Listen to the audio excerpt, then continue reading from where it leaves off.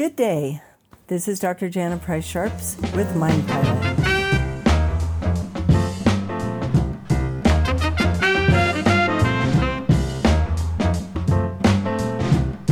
Today we have a guest. He has been a frequent guest on this podcast. His name is Dr. Matthew Sharps. We're going to talk about why is it that we tend to focus on the negative, because human beings do. And the problem is, if you're a first responder or a combat veteran, you probably do it even more than most people. So we're going to talk a little bit about why that might be, and then I'm going to give you a few pointers of maybe shifting that just a bit. So, Dr. Sharps, welcome. Thank you. Can you talk a little bit about why our brain is wired to focus on the negative? Yeah. The brain is more or less a device for coping with the world, okay? And the fact is, you don't have to cope very much with chocolate layer cake, okay? You're needing to use the brain through most of human history as a survival device. And so there's a tendency to look at the problem and say, okay, this is how I'm going to solve this problem. This is how I'm going to get food. This is how I'm going to get shelter, etc. One of the great difficulties, of course, is that there are many things with which you can't cope, negative things which simply keep going on. And therefore, you'll find people taking this relatively natural concept of, okay, here's a problem, I have to deal with it. But then since it can't be dealt with, then going over and over and over it to the point that it can be highly problematic. Does that increase when people are under stress and therefore very high on that stress arousal curve? Oh, certainly. People are going to tend to focus more on the things that stress them. But there's an interesting factor that we often see under high stress. It's referred to as perseveration. There are several uses of that term, but it basically means that you are quite literally mindlessly going over and over the same thing again. Now, that doesn't mean you're being stupid. What it means is you're not really focusing on the fact that I'm thinking about the same thing again and again and again. Now, if that's a stressful thing, well, increasing the frequency and intensity of that thought, so to speak, is then going to increase the stress, which is going to lead to more of that kind of rumination and a positive feedback effect. And there are several specific psychological mechanisms that can contribute to that. Can you go over those? Yeah, well, let's consider, for example, first responders or active duty personnel. They deal with some pretty nasty things, okay, whether it's law enforcement, the fire service, ambulance rescue, whoever they are, they're dealing with some pretty nasty things. Now, that means that when you're on duty, when you're at your station, when you're talking to the other people around you, your conversation is going to immediately gravitate to the negative. You're not thinking a heck of a lot about how wonderful everything is. You're thinking about your job, which by definition, in all these cases, deals with emergencies. Well, that means that what is available to you is primarily negative, okay? Now, the availability heuristic operates, okay? Heuristic is a mental technique that usually works if it's done right, okay? So there are heuristics that you use in everyday life to make things work better. Anybody who's ever cooked in the kitchen has specific techniques they tend to use that usually work, okay? Well, the availability heuristic operates when what is available to you seems to take up an awful lot more of your consciousness than may in fact be reasonable, okay? Our first responder is living in the same world that everybody else is, but with a much higher availability of nasty things to think about and remember and then talk about. And so as a first responder, I may start seeing the world through the availability heuristic as a quite fabulously dangerous place. Now, there's another factor here, too. It's called the representativeness heuristic, and that one's a little harder. The definition doesn't really make much sense when you hear it, okay? It's where I make a decision based on how representative this situation seems to be of its category. Now, that's almost impossible to make sense out of without an example. Something I'll do with students. I'll say, okay, suppose I blindfold myself, I should say, and I'm then going to whirl around in a circle with a flower pot full of marbles and fling some marbles up in the air, okay? Then I'll say, what's the probability of, maybe, 17 or 37 marbles on the floor as opposed to exactly 10 or 20? Everybody goes, well, yeah, 17 or 37, that's obvious. But it isn't. The probability of any group of marbles, let's say out of 100, is 1 in 100. The probability of getting 10 is exactly the same as the probability of getting 17. When I then explain that, people go, well, wait a minute, no, that's not how you said it. So I started recording how I say it and then playing the recording back, and son of a gun, that is it.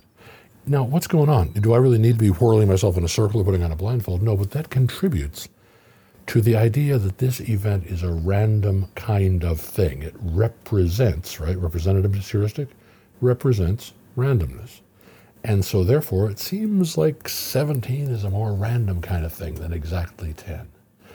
Now, how would this apply to, for example, first responders, to military veterans? What's available to them is the ruminative thought and conversation with their colleagues about bad stuff that's available. But it starts to appear to represent the world at large. So it looks to me like, okay, I'm going into this situation. What does it represent to me? Take the old movie Mary Poppins, okay? To most people, oh, that represents happy childhood memories, et cetera, et cetera. To a first responder, all that happy golden sunshine, if they're firefighters working in the Sierra in summer, that happy golden sunshine is pretty damn miserable when the temperature gets up to 110.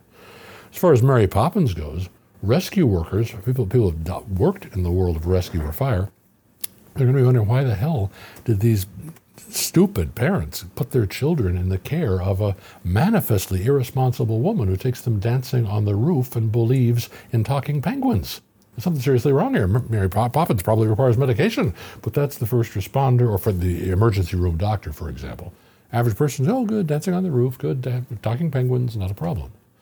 What is representative to the average person of a given topic, a given system of thought, can take on a completely different and wholly negative aspect to the firefighter, the law enforcement officer, other first responders. And then with the availability of that kind of thought, both in their own mind and, of course, in conversations with colleagues, which tend toward what they deal with, which is emergencies, this can start to give a picture of the world. Nobody's suggesting the world of the first responders is this wonderful, happy place. They deal with emergencies. But it can start to look even worse than it really is. And that can be very, very hazardous to mental health and to just having a decent, happy life. So is it fair to say that now tendencies become habit patterns that people don't notice? People around them may notice, but those people may not notice that they're doing that. Oh, absolutely. You're talking about the concept of mental set, essentially habits of mind. And yeah, I think it's probably fair to say that most people operate with a whole variety of these mental sets without being aware of them. Without being aware of them at all. Okay, you have certain habits, the way you do things, how you speak to other people, etc. Those are based to some degree in culture, subcultural area. What you're expected to behave. If you're expected to behave in a certain way at work as opposed to at a party. We have mental sets. We have what are referred to as scripts, ways of looking at and thinking about the world that tend to be relatively automatic. Okay, if I say to a group of people, what'd you have for breakfast 5 weeks ago on Tuesday? Most of them have no idea. Say, okay, which did you do first on that day? Get out of bed or have breakfast? Everybody knows they got out of bed first. That's the script. But now, and I'll do this in my classes, I'll say, okay, here's a guy who does it the other way. Every day he gets served breakfast in bed. He has breakfast before he gets up. Is he rich or poor? Everybody goes, rich. Okay. Now here's a guy who had breakfast in bed today only, okay, but he's poor. Is he sick or well? They'll go sick. Now, the point is, nobody ever thought about those questions. They're kind of stupid questions, but everybody immediately knows the answer within that cultural matrix. Everybody immediately knows the answer. We have all these automatic programs that are running in our minds all the time without really much in the way of conscious awareness. These scripts, work by two psychologists named Shank and Abelson, these scripts are a very good example.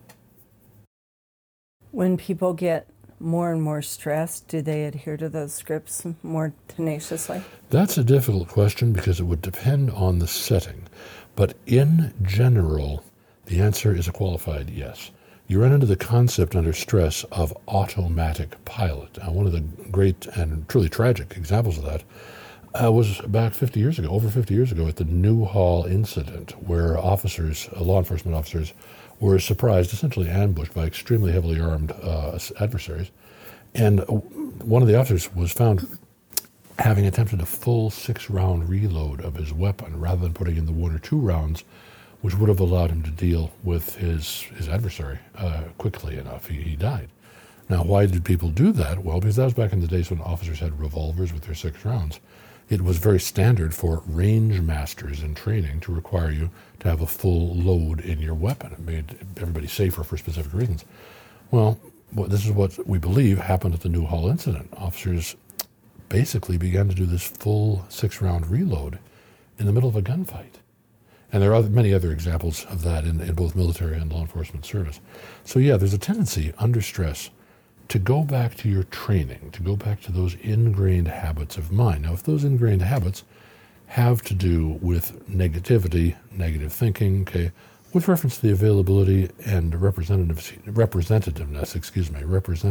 heuristics, it is absolutely possible that under higher stress, you're going to go with your relatively automatic ways of thinking and ways of dealing with the world. Those are going to be very different for a first responder than they are for someone who is in sales or some other occupation where there's an expectation of at least the appearance of happiness. That makes sense. So if somebody wanted to begin to shift their attention away from the negative, is it fair to say that they'd really have to focus on that for a while because their brain is still going to be pulling them back to those old scripts? Not focusing on the negative, but focusing on the fact that that is their habit of mind. Yeah, I don't, this is not really my area. I'm not a clinician, but I don't see another way to do this other than to have what we talk about in really every field of training, having a prior explicit feature intensive. In other words, you're looking at the details, having this prior framework and saying, okay, here I'm encountering this situation. What is my usual way of dealing with it? Now, that's not enough to say, you know how I am, I got to stop being like that. You have to have the explicit, and the term we use is feature intensive, the specific details of, okay, this is the course of action I am going to take to reduce unwarranted negativity. Now, you'd have to be completely mad to tell first responders, oh no, you're dealing with horrible things, deaths and fires and homicide. Just be happy. That makes no logical sense. That would be bizarre. Okay? But to reduce the unnecessary stress of seeing these things as more universally negative, as representing the universe as it is, rather than these specific aspects of my professional world I have to deal with. I like that planning behavior, and I usually, when I work with first responders, I will talk about, okay, for instance, what are you going to do this weekend? Well, we're going to go to, major amusement park with our 2 kids. Okay, is that fun for you? No, I hate it. I get really overwhelmed. There's a lot of people there. I start monitoring everybody. I monitor my family. I am very hypervigilant. And then I tend to make everybody miserable around me because I'm always saying, we need to go over here. We need to go over there. This is dangerous. This is dangerous. And so nobody can just relax. And I'll say, okay, now, being aware of your environment is important, and that's a good thing about being a first responder. You've been trained to do that. However, are there times when you're starting to get overwhelmed, you're starting to get overstimulated, that maybe you can, walk away and go into the bathroom and take 2 minutes and just kind of cool yourself down? Is there, and there's not a lot of quiet places at an amusement park, but is there a quiet place where there's not a lot of people that you can sit on a bench and just kind of chill out? And a lot of times they have found places like that. I had one guy, he made a deal with his wife, and he said, look, if I start getting overwhelmed, I'm going to go back to the hotel for an hour, and then I'll come back to the amusement park.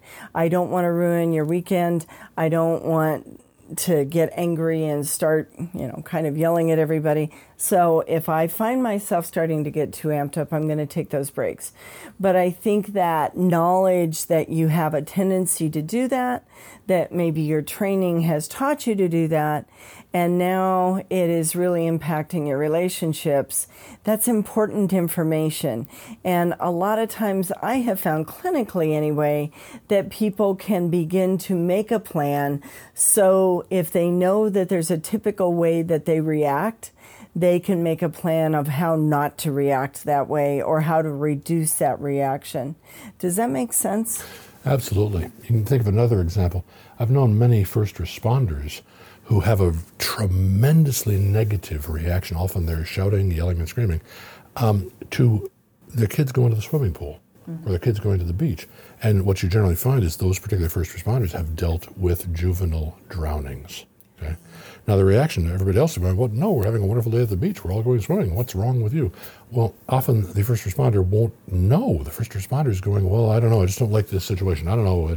They may start to come up with reasons. They're not making anything up, but the mind seeks logical connection. You think, well, I don't know, it might be dangerous, but I'm not quite sure how. You wind up sounding very strange. Well, if that first responder can become aware, no, what happened here? I've had these specific incidents dealing with these tragedies of juvenile drownings. That's what's making me behave this way. You can start then, and this is where the therapist who really gets it, who understands first responders' reality, okay, can be helpful because the solutions to this are very idiosyncratic. It depends if you're more of a good at mental imagery, more a verbal person, what have you. There's all these various factors that can come in there. But at the end of ultimately, what you're going to want to do is reroute those reactions. But you're not going to be able to do that unless you're aware you have those reactions and what they do to you. A lot of times what seems like rage is actually coming out of anxiety. And fear for the other people. Exactly. But spouses and children may interpret that as, unreasoning rage rather than having its source in, what appears, again, through the availability and representative heuristic. This body of water represents danger to me. To other people, it represents recreation or cooling off. To me, it represents danger because what's most available to me were these horrible situations where you, without going into any detail, where you found, children who had died of drowning incidents or similar water-related things. When that's what's available to you, it's not terribly surprising you're going to have those reactions. You have to be aware of the bases of those reactions before you can start to change the way the brain is routing that information.